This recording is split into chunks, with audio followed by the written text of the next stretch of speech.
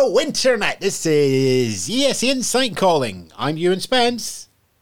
I'm Anthony J. Brown. And this is a little chat over coffee.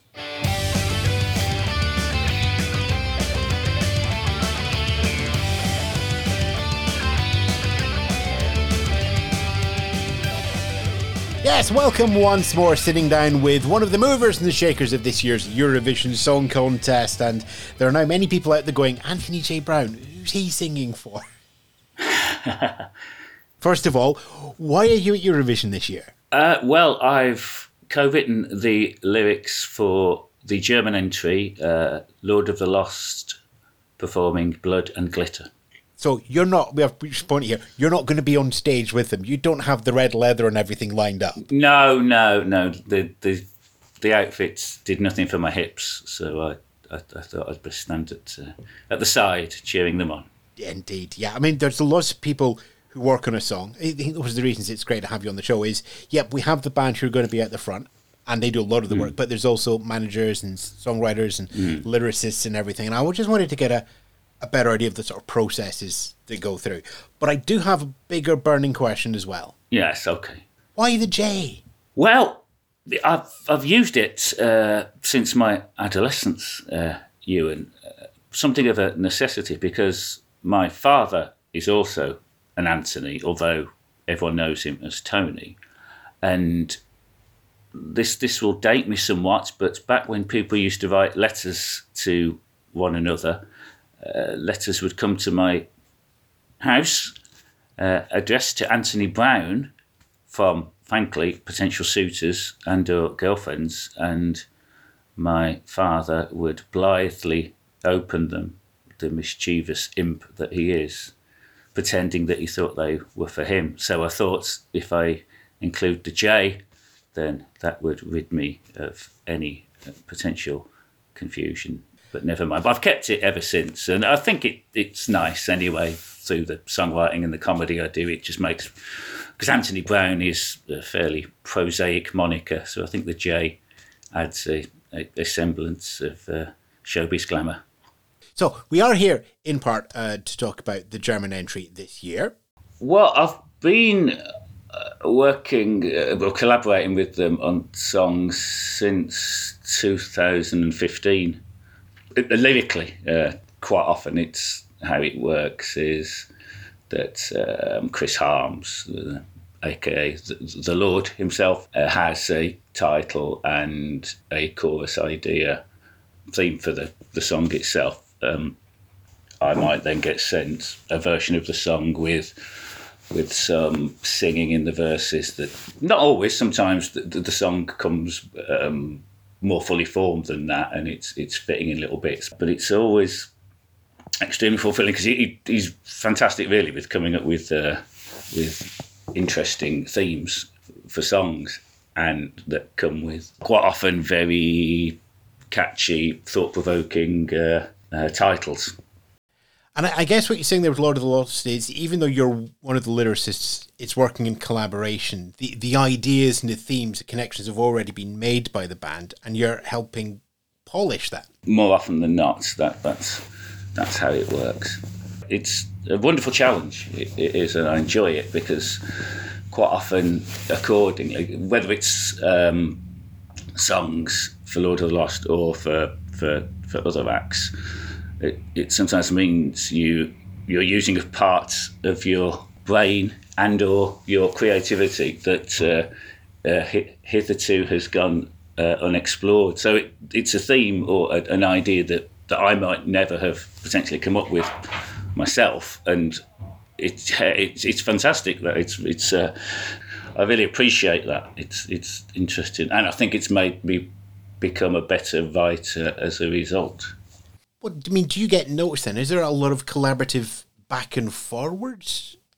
When I do write, I do tend to offer quite a few different versions of particular lines. So there might be four versions of a few lines. So whoever's singing has got the choice of what sings best and what suits in terms of whatever the meaning that they want to put across. if I've thought about it, then they might as well have the chance to either reject it thinking it's arrant nonsense, or that, oh yeah, that would actually sing nicely and flow. It feels like an adventure, and obviously it's one more challenge to yourself to be able to come up with something that happy and confident about, because I've never sent anything that I haven't given my utmost to, and sometimes that's within a limited time frame. That just depends. But yeah, I always send off something that I'm confident will be well received. Take me back a bit then. When did this all start? When did you get the songwriting bug? Well, I've been writing stuff probably since pre-teen, but it took until about 2012 for me to start working with other people. There seemed like there was potential possibilities for advancement, and I did some. We had this band I was in called the Ankle Stars. We had an element of record company interest, and we did a sort of demo thing that was produced by a chap called Boz Borer, who was Morris's guitarist and songwriter. We were really pleased with it, but it didn't quite make it. So it just reached the point where I'd, for a period, just writing to please myself. Comedy came along, so I started doing comedy. That became easier in the sense that it's all about sort of self-reliance. So there's only one person to decide what's in the set, one person to decide a particular gig, if you can do it and if you want to do it, rather than being offered a date for a band, a potential gig date, and then you've got to go through the rigmarole of seeing if everyone's free and if everyone's up for it and what they want to play, etc. So comedy became the mainstay, really, whilst I was still doing some lyrics. And I just remember a distinct point where I was just in Sheffield cycling to the train station, and I had an idea for a lyric, and I thought, that just the first few lines. I remember actually it was I turn the taps on, I put the plug in, then leave your house, which I thought that's quite an evocative image. Where will that lead to? Is it some sort of vendetta song or whatever? But I just remember cycling along, and then I hit the brakes, not in any way that was going to cause any peril. There was nobody else on the road. And it just occurred to me that, that's all well and good, but probably no one's ever going to really hear that, are they? And I just had this epiphany, underwhelming epiphany of, that's unfortunate. And that was really... I think probably about a year before I started doing stuff for Berlin Group. So, I mean, I've never used that lyric ever since. So, yeah, so I was writing that in that particular instance. Yeah, it's been fantastic from that point for it to gain some momentum and to be working with Lord the Lost being the sort of centre of the Venn diagram. So what about Eurovision? When did you become aware? When did the contest arrive in your mind? Well, I've been absolutely infatuated with music since I was a mere stripling. So a fascination with Eurovision was almost inevitable. But I'm a little too youthful, Ewan, to have witnessed the esteemed likes of Pearl Carr and Teddy Johnson and the celestial larynx of Matt Monro. So my first ESC memory was Bucks Fizz triumphing in Dublin in the midst of Nottingham Forest and Liverpool conquering Europe at football. Back then, I misguidedly assumed that as an island, we were victorious in whatever we deigned to compete in all over the continent. And naturally, it didn't take long for that particular jingoistic delusion to dissipate. But regardless, I've always subsequently taken a keen interest in the UK song for Europe, be it Bardo, Ricky, Francis Raffel or King Humperdinck. That's a big stretch of the years. Also note that, like many, you've missed out Scots Fitzgerald in the middle, so there's this. Oh, absolutely, yes. Yet again, people forget Scotland at Eurovision. Yes, apologies. Everybody remembers different Eurovision. I should be said there, of course, that Bucks Fizz was your first. There's a wide range.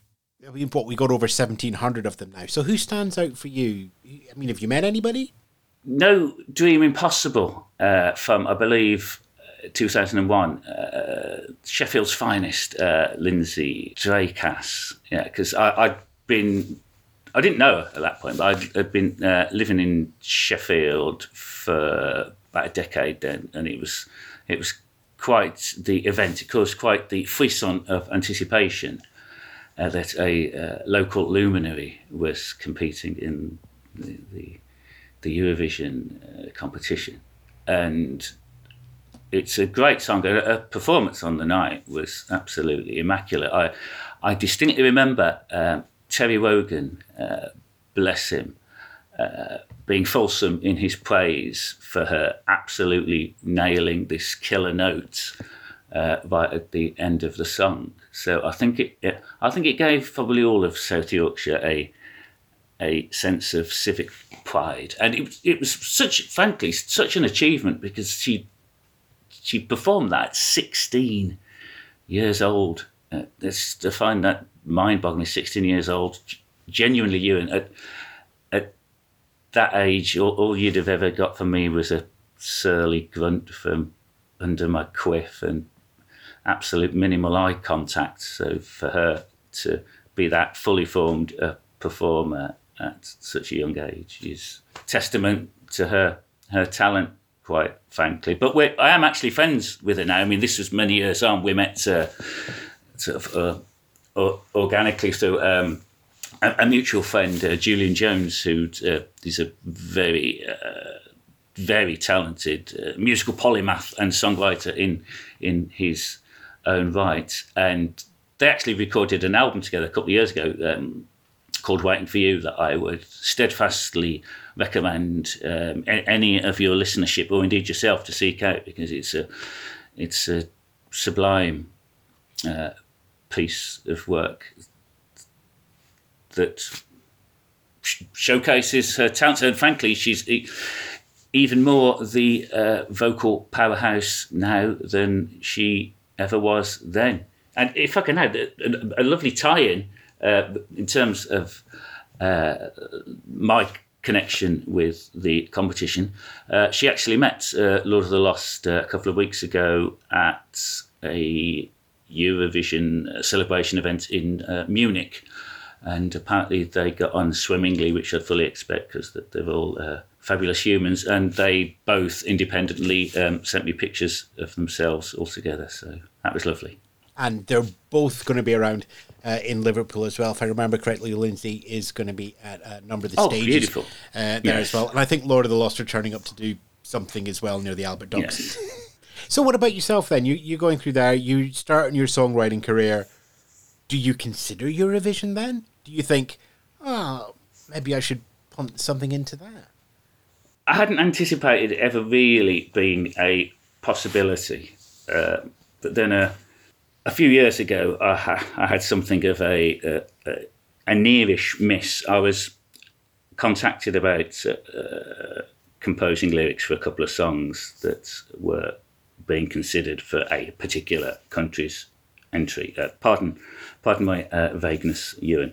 They needed them both for 9 a.m. The next morning, so I was up against the clock somewhat. And to compound that drama further, I received the request whilst residing in a holiday express in Leeds with my dear wife Jane, as we were flying to Vilnius very early the next day. So we had the alarm set for 2:30 a.m.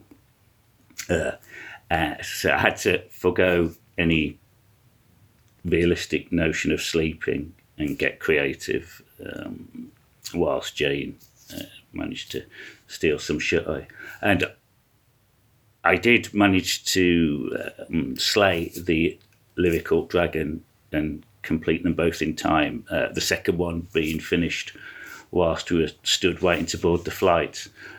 But ultimately, they didn't get selected and were instead recorded by other acts a few years later, exactly who should probably best remain a secret. So I could have slept a couple of hours after all. But it was quite invigorating exploring the myriad delights of Lithuania whilst postulating a little about a potential Eurovision crusade. So that, to tie when the opportunity with Lords of the Lost presented itself, it felt just a little bit like fate was perhaps finally beckoning in this regard, only this time with there actually being sufficient time to finish the dream. And I will be in the arena when it happens. There'll be an element of goosebumps and hair on the back of the neck. So if we take a look at Blood and Glitter now, the Eurovision song. Yes. How did that come about with yourself? Well, previously, in terms of because the first album that I worked on with Lord of the Lost was Empyrean, and that they've all had themes to the entire album, and embracing a future world, and then Thorn Star, which was about the Pangeans, which is this civilization from several millennia ago, which Chris in particular did incredible amount of research into. The album after that was all about the Gospel of Judas. The album was called Judas. So they've all had themes. Right? Was the album that this came from, well, also called Blood and Glitter, a different approach was taken, and it was at this point where the possibility of a Eurovision song was mooted. Therefore, some of the songs on that album were written with a different approach in terms of thinking about how a song might work in the Eurovision context, in terms of the presentation and performance of the song, and the dynamic and the lyrical motifs which might fit as well. Because thinking off the top of my head, I don't think there was anything there in their present lyrical state that would have necessarily been Eurovision friendly, as it were. Eurovision became, for want of a better term, its own theme. So one of the things that you said there that you were considering is, Lord of the Lost are thinking, well, maybe we've got some songs here, they're going to be a Eurovision track. And we'll leave the other two on the album as an exercise for the listeners to try and find out themselves. Hey, you got a little challenge for the weekend. But, as a group, you're dealing with the lyrics, but the whole band itself has to try and be true to themselves, but also fit into a huge television production. How does Lord of the Lost address Eurovision as a whole? Speculating, should I say, on their behalf. They are, I don't think it's in any way a biased assessment to say that they are a very incendiary live proposition. I've seen them about a dozen times. Their reputation as a fantastic onstage proposition, it precedes them. They are really fantastic. An infectious theatrical zeal that in a venue you can't help but be swept along. The conviction that they convey live really, from my perspective, it really does have this absolute authenticity sort of running through it like a stick of Margate rock. There's going to be a huge number of people in the audience who have never seen this band before. And this 3 minutes is their introduction to them. Yes, 2 minutes 59. It's, yeah. Oh, there's going to be half a second at the end for the whole wave and everything at the end. Yeah. What are you expecting the audience to feel when they see this band for the first time? Well, entertained. This is slightly highfalutin, but the music they play is at the sort of product of their lives. They don't phone it in. But I think whatever your tastes are, I think you can spot, even if it's not something that's within the paradigms of what you would consider your particular musical predilections, that you can spot something when it's true. I mean, I've been very interested, actually, which I think is a sidebar to this. I've been sent some, because there seems to be a veritable phalanx of them, of people with the channels who respond, so watch the song for the first time. I mean, they must do it for all of the participants within Eurovision, and it's been a lot of them that I've been sent. It's been really sweet to see that it's someone who starts off saying, "Oh, this isn't necessarily my type of music," but then quite often you then see them become sort of beguiled and sort of carried along by the sort of the thrust and the gusto of the performance. How does it feel then, watching those reaction videos and hearing your words from the band, and then someone immediately responding to them?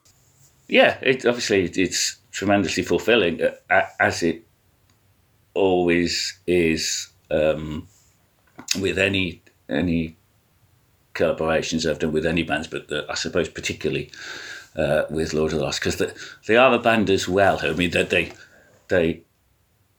they say this themselves, and I think it's a pertinent observation that they say they might not be the best band in the world, but they have the best fans, and they really do provoke a real fervour within their fan base. The supporters are such sort of wonderful, committed people, and they're a band as well who have an incredible amount, really, of people who have their logos or their lyrics, Lord of the Lost lyrics, as tattoos. Because there's an Instagram hashtag. There we go. I'm sounding like someone who still struggles with teletext, trying to remember the word hashtag. Lottle Inc., which I've and it within that as well, because as I say, the hundreds and hundreds of people seem to have the tattoos, but it was quite a delight to discover that at current counts, 10 people have things that I've written tattoos on them, which is just not something that I would have could ever dare have that supposition and that could ever happen. It seems so bizarre, but as I say, it's because of who they are and how they are with their fans, because they are really, having been sort of backstage at a few gigs and just see how friendly and welcoming they are with their acolytes. It's really nice. It really does sound like a huge extended family, Lord of Lost at the centre. Blood and Glitter is going to be many people's invitation into that family. You're playing a part of that, but it's not just you. Yes, indeed. It's a co-write with Chris Harms, Pete Stoffers, who is the band's guitarist, and Rupert Keplinger, who also composed the music with Chris.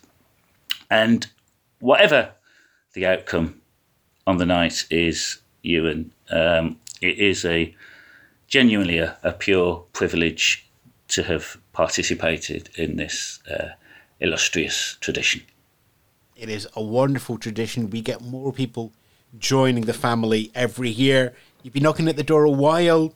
You're friend of a friend, so you're okay in that one. Yes. You're fully part of the family. We will get the card in the post to you at Christmas, Anthony. Okay. I'll be the rebellious grandson, if that's okay. And remember to do Anthony Shea Brown when I send the postcard. Got it.